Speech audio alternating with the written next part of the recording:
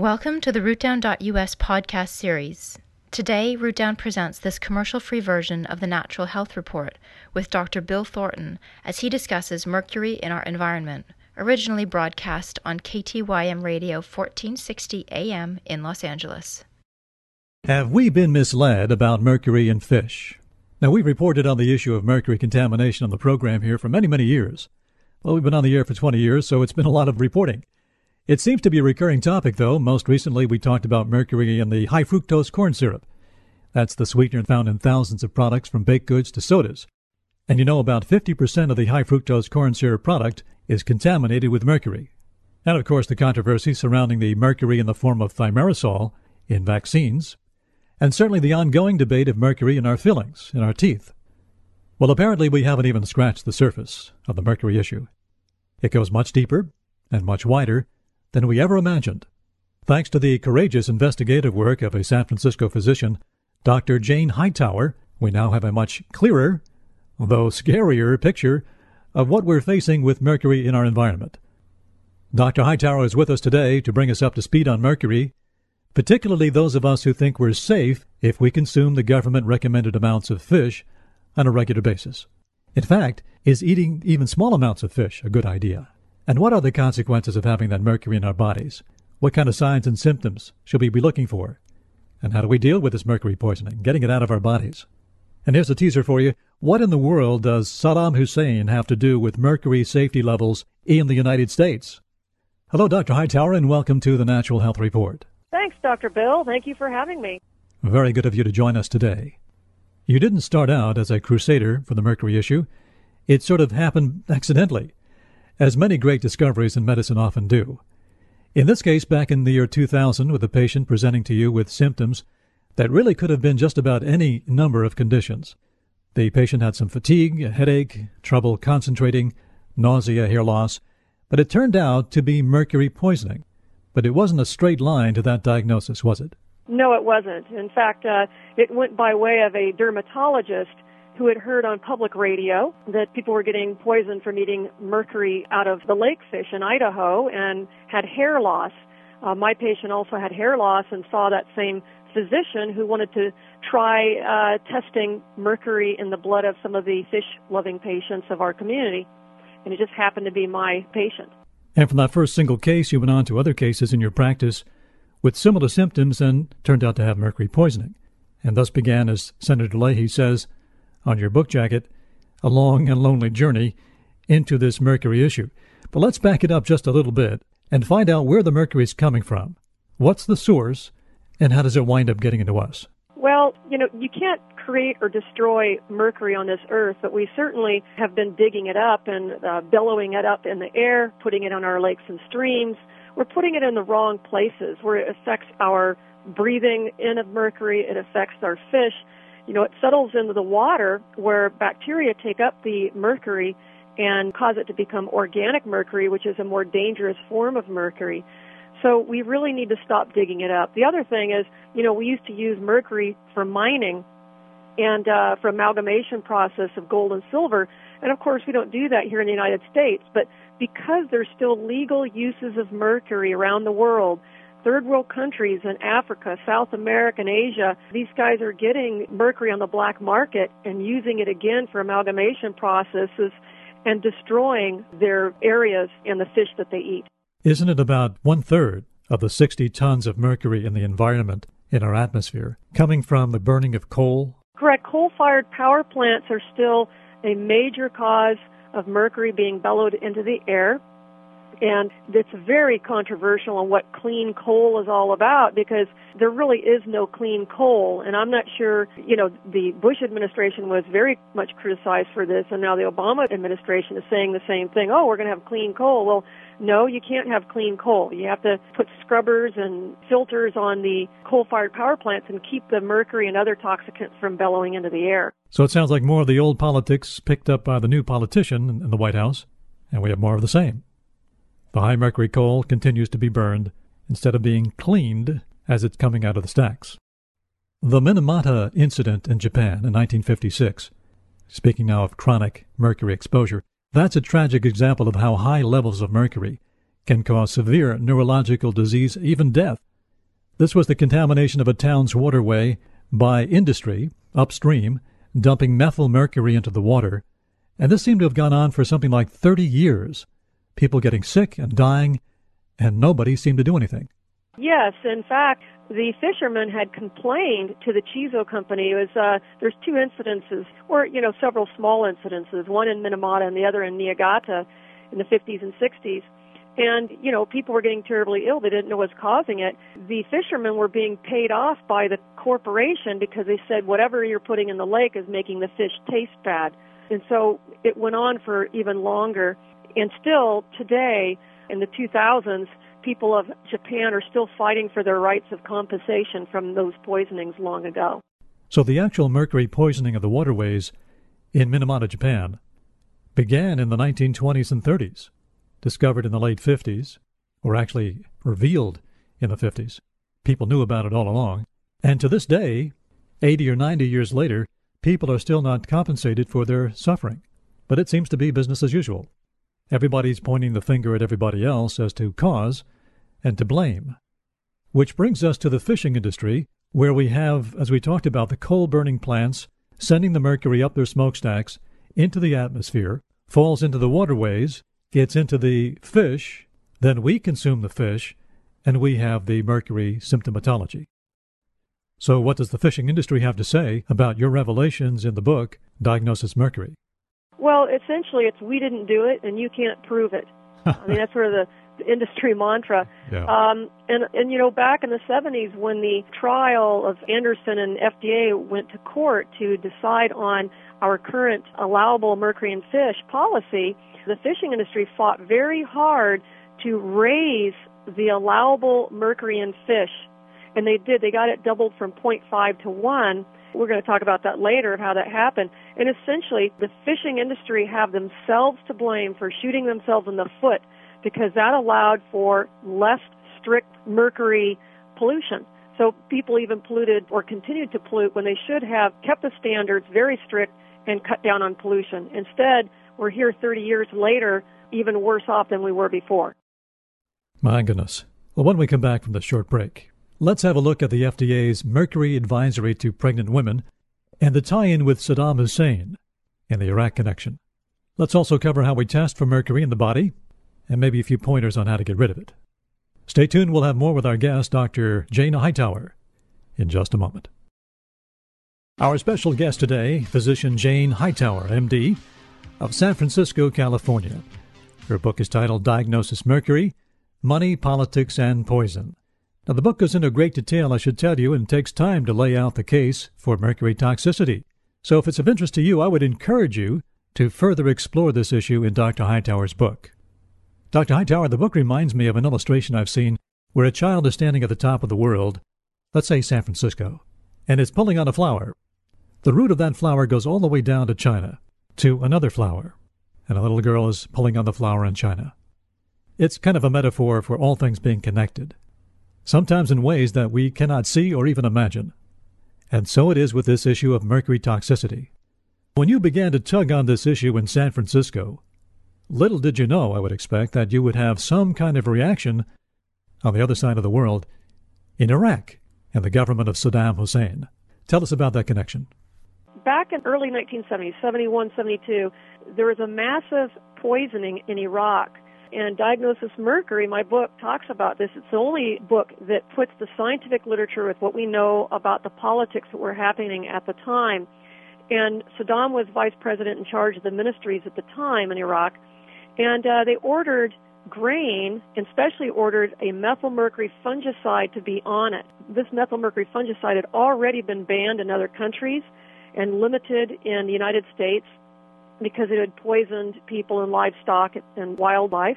So we sold them, American companies sold them all this grain. It already also poisoned people in Iraq prior to this. So they knew that it would be bad if they didn't warn the people on how to handle the grain. So they sent the grain out to the people. They sent it late. They sent it with warnings on the sacks that were in Spanish and English. The people, instead of planting the grain where allegedly there'd be less methylmercury in the finished grain, they ground up that grain and ate it. It is thought that over 50,000 to 100,000 people were affected. and maybe over 5,000 had died. Probably one of the most bizarre mass poisonings from a food product ever. So the fishing industry at the time was under fire from Canada and the United States to get either the fish off the market that had methylmercury or say that methylmercury causes no harm. And they went with the latter. So a major trial took place in 1977 in Florida when the swordfish proprietor Anderson and FDA sued each other. And what happened was that for our standards of 1 part per million in fish, it was a 100% relied upon the data that was obtained from the methylmercury seed grain poisoning in Iraq. So we can thank Saddam Hussein's poisoning for the current standards that, by the way, even today, the FDA people who have been there for 30 years, they still are using the Iraqi methylmercury seed grain poisoning even to set today's standards. Which is much too high. Way too high, because what they said during the trial, what I found out, is although the EPA, which takes care of non-commercial fish, they think you should have your mercury less than 5 micrograms per liter at least, if not 3.5 micrograms per liter. And the literature supports that. We should have essentially 0 as normal. But the standard set by the FDA, who's in charge of commercial fish, said that it would be okay for people to have a mercury level in their blood up to 400 micrograms per liter. My goodness. That's insane. I don't know how the FDA can even get away with such a thing to today with all the literature that has come before them in the last 30 years. So essentially we have higher allowable limits of mercury in our fish as the result of a snafu in Iraq. Well, it sounds like we might have found one of the weapons of mass destruction that we have been searching for. Maybe it's this Saddam Hussein mercury policy that's coming back to haunt us and to harm us. Well, there was a great example of this Iraqi-influenced policy from a clip on your website, diagnosismercury.org. It's a video clip from KPIX television, and it's about a reporter who ate 20 cans of tuna, 1 can a day for 20 days, to measure her mercury accumulation. Now, she had her blood work done at the very beginning, and periodically throughout the time she was taking these 20 cans of tuna. You were monitoring this reporter's mercury levels, and you were very concerned. Pretty startling the amount of mercury this reporter accumulated in this short test. Yes, that was an interesting little project that she had, and she was going to go 10 days at first, and, I told her what her target mercury would be had she continued, and at steady state she would have had a mercury level in the 50s, which I highly do not suggest she do. But she went 20 days, and her mercury went from 4 to 8.9 to 17.2, and, it's just not healthy to continue with that high mercury because there's always a competition in the human body for toxicants and then the inhibitors and antioxidants that sort of mop up and counter those toxicants. And once you have more toxicants in the body than inhibitors of those toxicants, you can get yourself into trouble. Now, she said she didn't have any particular symptoms at that particular moment, but that's not really a good gauge, is it? Because she only went 20 days. Yeah. And she has eaten a considerable amount of mercury in the past, but, she caught it in time and reduced. But she figured if it's a short period of time with those levels, since she doesn't have an allergy to it, and she's not an autoimmune patient, she's not getting pregnant. I mean, we went through all the whole health history of making sure she'd be okay. But I don't suggest people try this. Yeah. You just don't know if your genetics can even take these experiments. But what we're looking at is the long-term effects. When you get long-term exposures of these toxicants, you can get a whole cascade of events that can occur with the inflammatory cytokines, we call them, things that make one not feel very well. Well, speaking of the long-term exposure, there was another high-profile case. The actor Jeremy Piven had to drop out of a Broadway show because of the effects of mercury poisoning. Apparently, he was a daily sushi consumer. Right, and, we don't know any of his other exposures, too. If you mix alcohol with mercury, it can work synergistically and not do very well. If he had any kind of drug use at all, because I don't know any of his history, that could even make it worse. But his mercury levels, with just figuring out what he was consuming on the reports of ahi tuna twice a day, his mercury would have been in the 50s. Many people at that point will have symptoms over the long term, and he'd been doing that for a few years at least. I think that I was amused by Geraldo Rivera's story that he was laughing at Piven and even had an industry guy say, well, you can't get sick from eating salmon. Well, number one, he wasn't eating salmon. Salmon has 10 times less mercury than ahi tuna. And number two, I would challenge Geraldo Rivera to actually eat Jeremy Piven's diet for at least 6 months and see how high his mercury goes and see if he wants to continue. Mr. Piven actually took a lot of ribbing. Even the writer of the play that Jeremy had to leave, it was David Mamet, told the newspapers that Jeremy Piven wanted to be a thermometer. But nothing funny about having the symptoms and signs of mercury poisoning. And while we're at this junction, could you tell us, Doctor, the signs and symptoms of early mercury poisoning? And, of course, keeping in mind with the audience that these symptoms can also be something else entirely. They're not specific just to mercury poisoning. Well, if you're lucky, you will get some symptoms. You know, the standards of what constitutes mercury toxicity was argued of whether we should have what's called lesser symptoms. And the fishing industry and the polluters argued against having these symptoms as the criteria. You know, you've got to have some symptoms before you get stumbling gait, coma, and death. So the symptoms before that occurs is fatigue, trouble thinking. You may have a tremor, insomnia, muscle and joint pain, headache, hair loss, stomach upset. So it's a various and sundry, just low-level poisoning, I don't feel well, symptoms which can cross over into many other diseases. If your physician is astute in knowing your intake, they could save a lot of money and a lot of heartache by just getting a mercury level and going over a dietary history and not doing too major of a workup on some of these symptoms. And what's your preference on testing for mercury? Well, here's the problem we're having. Number one, some doctors will give what's called a chelation challenge to see how much mercury you can get out of the urine. And what that does is it changes the organic mercury in the body to an inorganic so it can go through the urine, because organic mercury doesn't go through the urine. The problem with that is that everybody will get some mercury out of their system, even if they're not much of a fish consumer, because just eating dirt, you can get mercury. So it's not a real good way of telling really how much is in the body. The other thing is that the blood mercury half-life, which is about 2 months on average, can be variable in people, and it doesn't tell you how much mercury is stored in your organs, because some organs can have thousands of times higher mercury levels than the blood level.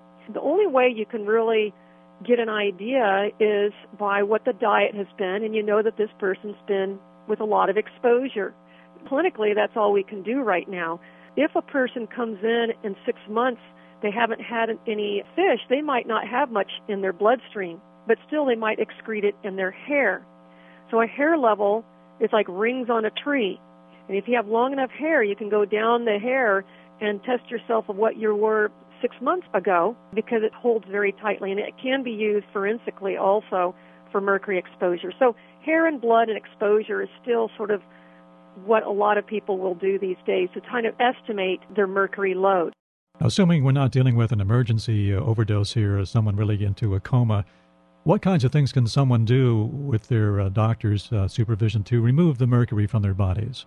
Most of our exposures are going to be those low-level chronic exposures that can cause symptoms, autoimmune induction, infertility in men, other things such as neuropsychiatric changes you can see in the long term, and cardiovascular disease. This is a major, major issue, that if you have too much methylmercury over omega-3s, then you can increase your risk of heart attack. So what you want to do is, number one, look at your diet and keep your mercury as low as you can get it. Hopefully you'll have a lab that will test down to at least 5 micrograms per liter. You want to keep it under 5 at least. You want to keep your fish small, so low on predatory scale. If you have a big fish, don't get a bigger plate, get a smaller fish. And generally, herring, wild salmon, sole, anchovies, these kinds of fish can be eaten every day, and most of the time you're not going to get a significant elevation of mercury. To get it out of the system, it could be just tincture of thyme, for a lot of people, so that you don't send all that mercury, you don't send it all through the kidneys at the same time. Some people also take alpha-lipoic, but that's still being studied. Cilantro is also being recommended by some folks. Do you feel that's pretty good? The cilantro might actually inhibit the absorption. Mm-hmm. So that's one issue. And I'm also looking at right now some of these other herbs, and I am going to be discussing things such as turmeric and curcumin with the group of scientists that's coming up, because, some of the spices that you put on your food might protect you from a lot of toxicants, including mercury. And we just don't have enough information for anybody to make a recommendation at this point. Excellent. I'd like to hear more about that when that becomes more available. Your book is available on Amazon.com and any other locations? If you go to the Borders website also, you can get it off of there. But, Amazon seems to be the main site. I think the book was not out more than 15 minutes, and someone wrote something adversely about it. So you can read all about it. It sounds just like the fisheries website. Well, you're sticking your head above the foxhole, Doctor. You got to take some fire and some flack. You've got a good case Yeah, there. but the thing is, if you eat poison and you don't feel well, stop eating poison and see if you feel better. It's pretty easy. What really intrigued me was just all the politics and nonsense that went on with this diagnosis. It should have been easily taken care of. It should have been easily resolved. But what happened was that all these polluting industries or people trying to sell a product started getting in hot water because people were really seriously getting damaged, more than just a little headache here. There are people seriously injured in Minamata, and there was deaths. Yes. Same thing with methylmercury seed grain poisoning. So we're lucky that we have low enough levels to where we're getting these symptoms, but, it's no joke to have a heart attack either. With that comment, Doctor, I think you've made your point to thousands of listeners. We appreciate you coming on with us. We're just pretty much out of time. With your diagnostic skills. Me. Oh, absolutely. I was just thinking, if Dr. House ever retires, there'd be a shoo-in to have you in that part. We could call it Hightower. How's that? Very good. Thank you for listening to the RootDown.us podcast series. The Natural Health Report with Dr. Bill Thornton is heard Tuesdays at 9 a.m. Pacific on KTYM 1460 AM and ktym.com. The preceding program is not intended to give medical advice. If you have a medical condition, please consult your medical practitioner and do not discontinue medication without the supervision of your physician.